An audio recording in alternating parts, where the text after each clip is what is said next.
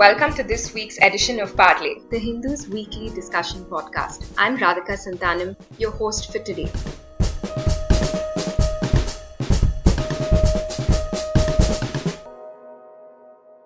Last week, Zomato, one of India's largest food delivery firms, announced a new paid menstrual leave policy for its employees, 35% of whom are women. While this is certainly not the first time that a company is announcing such a policy in India, it has triggered a sharp debate among women themselves on whether this is a progressive move, mere tokenism, or a regressive step. To discuss this, I have here with me Barkha Dutt, senior journalist and editor of Mojo, and Kavita Krishnan, CPI-ML Politburo member and secretary of IDWA. Thank you for joining our podcast today. Barkha, I'd like to start with you. You tweeted that you are strongly opposed to this policy. Zomato is granting only 10 days of leave a year, and whether women avail that leave or not is really up to them. It's a choice. So, why do you think this is such a bad idea?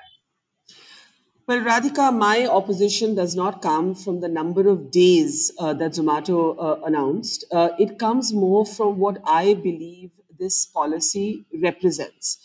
I think women like myself, at least, I can share my personal experience, have had to fight for years against the gendering of my workplace. I've had to fight to go on certain assignments. I've had to fight to be assigned certain kind of stories.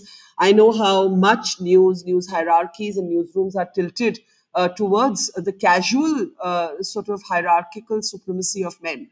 I know that women have to fight twice as hard to get to the same place often and then are deconstructed in a million different ways. Because I am inherently opposed to the gendering of the workplace, I see period leave as the gendering of the workplace. I see it as a sort of statement of biological determinism. And I see it as a way to use biology against offering women absolutely equal opportunities, absolutely equal assignments. And in the nature versus nurture debate, I've long been on the side of nurture. I've long believed that socialization and social constructs create many of our differences and not a biological essentialism. And I believe period leave is a kind of biological essentialism that my feminism opposes. Right. But don't you think that workplaces should be designed taking into consideration the needs of women rather than ignoring them? Your question presupposes that it is the need of all women to have a day off. If a woman has a particularly sort of debilitating period, right, has endometriosis or has a situation where she cannot work, then I believe that that should qualify as the larger bracket of medical leave. I have a problem with all women being generalized as women who need period leave. And if the debate or the argument against that is that cuts into normal assigned medical leave, I do not have a problem if medical leave is extended for both women and men for extenuating circumstances a couple of times a month.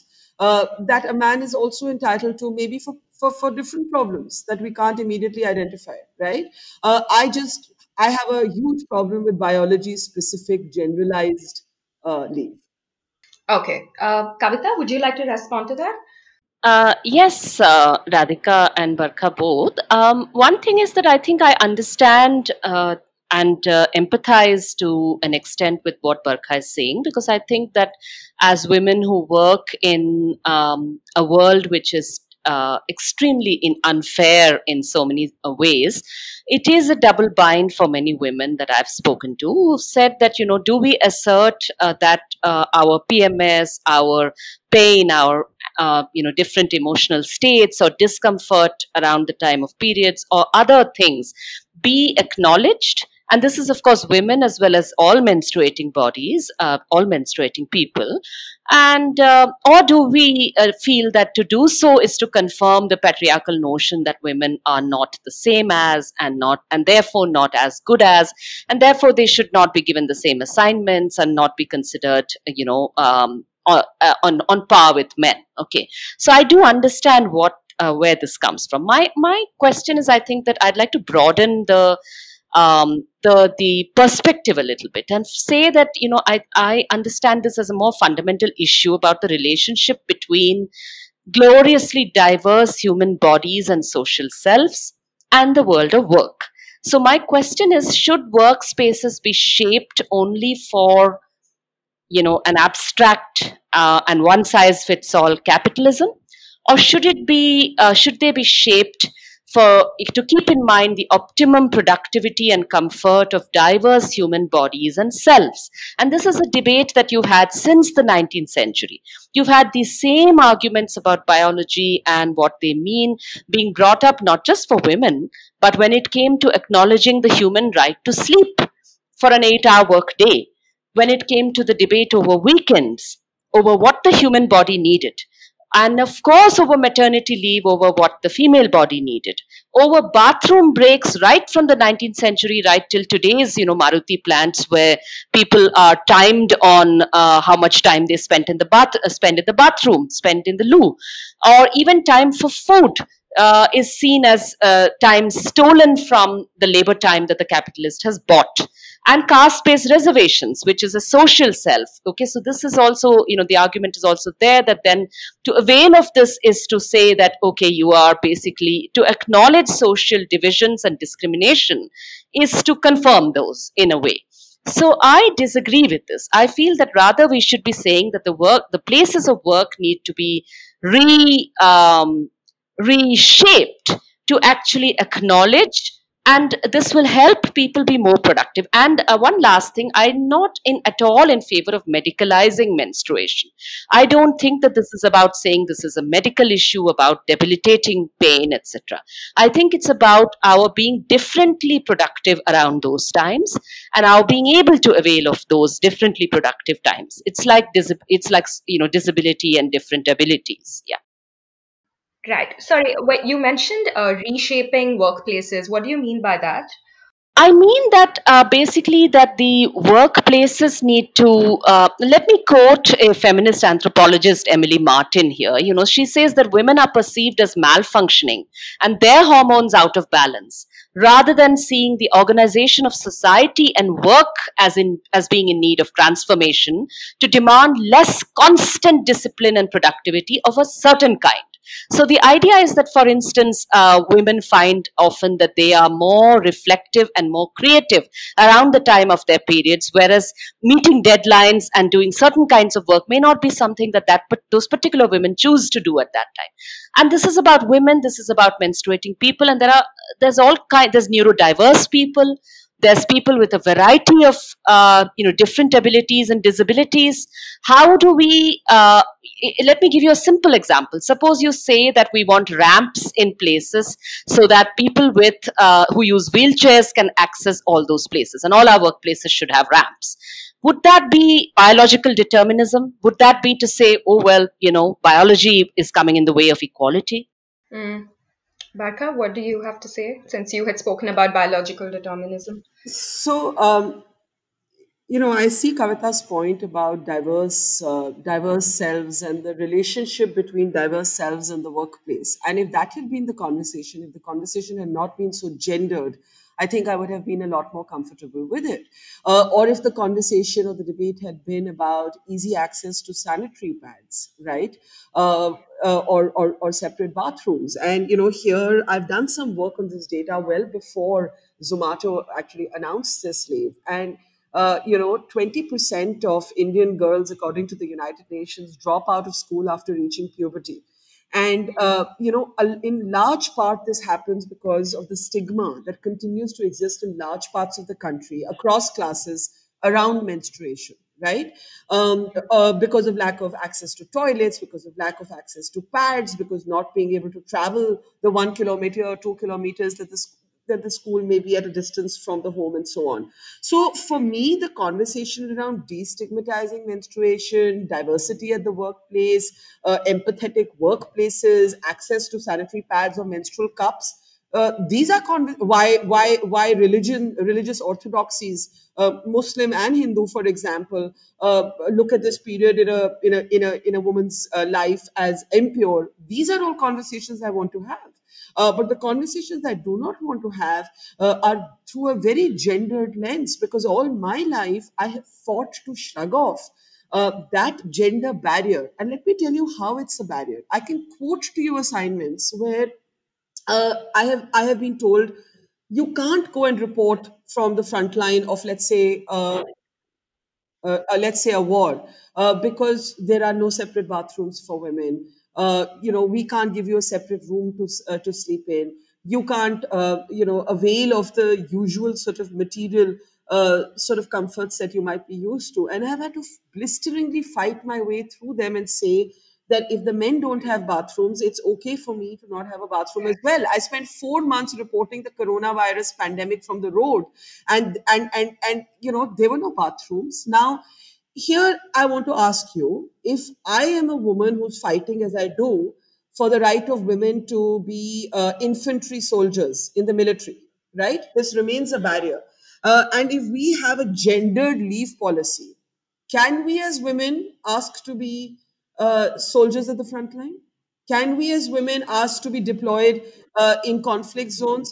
The moment we gender our leave policies, we gender the kind of assignments that are given to us. And that is why I would far prefer medicalizing the idea of leave that is for excruciating pain, as a lot of women have written to me that they feel, and they feel I may not go through it. That's one point. And I'll just wrap with another point. Even our notions of maternity leave, for I was just going to example, ask you that. Yeah. they're evolving, right? The most evolved Yeah. organizations have family leave, right? Because I have long believed that without equality at home, there can be no equality at work. And if we place the responsibility of parenting entirely on women through some romantic notion about how our biological differences make us different from men, what we've done is reconfirmed a million different stereotypes. So, for example, I do know organizations that have family leave, equal amount of paid leave for men and women. There are now single fathers. If we are talking about diversity, for example, and diverse relationships between people in the workplace, let's recognize that. I support creches, for example, being available for children of both male and female employees.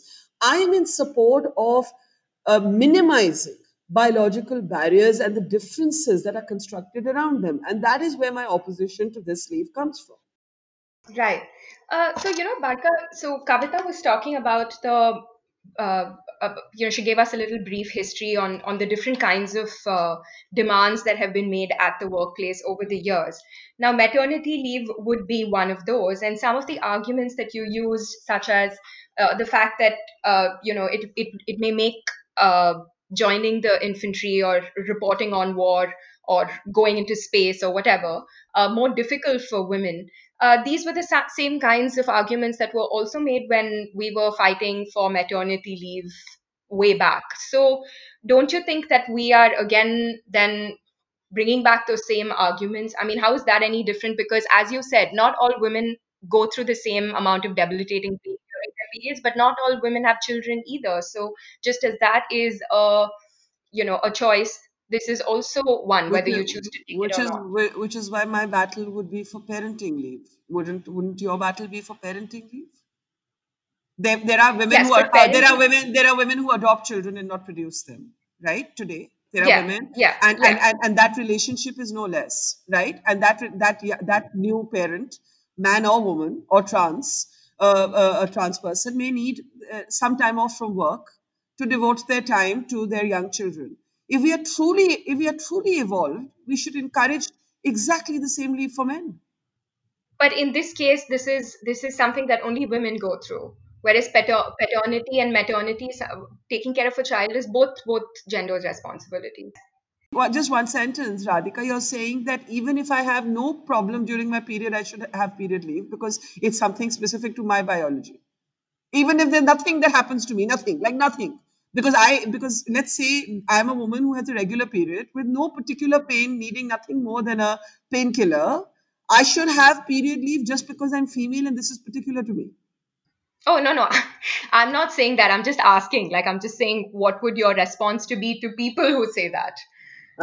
I mean, I've said that one, do not see a monthly period as the same thing as parenting. Two, my feminism believes that chains of gold have long ensnared women, and this entire romance of our biology being different is a way to keep us out of certain rules.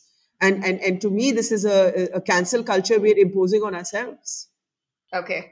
Kavita, you were going to say something. Sorry, Yes, go on. Radhika. Two things. One is I was going to say that I think, let me again restate the question, which I don't think really received enough discussion and thought here, which is that we are different, no?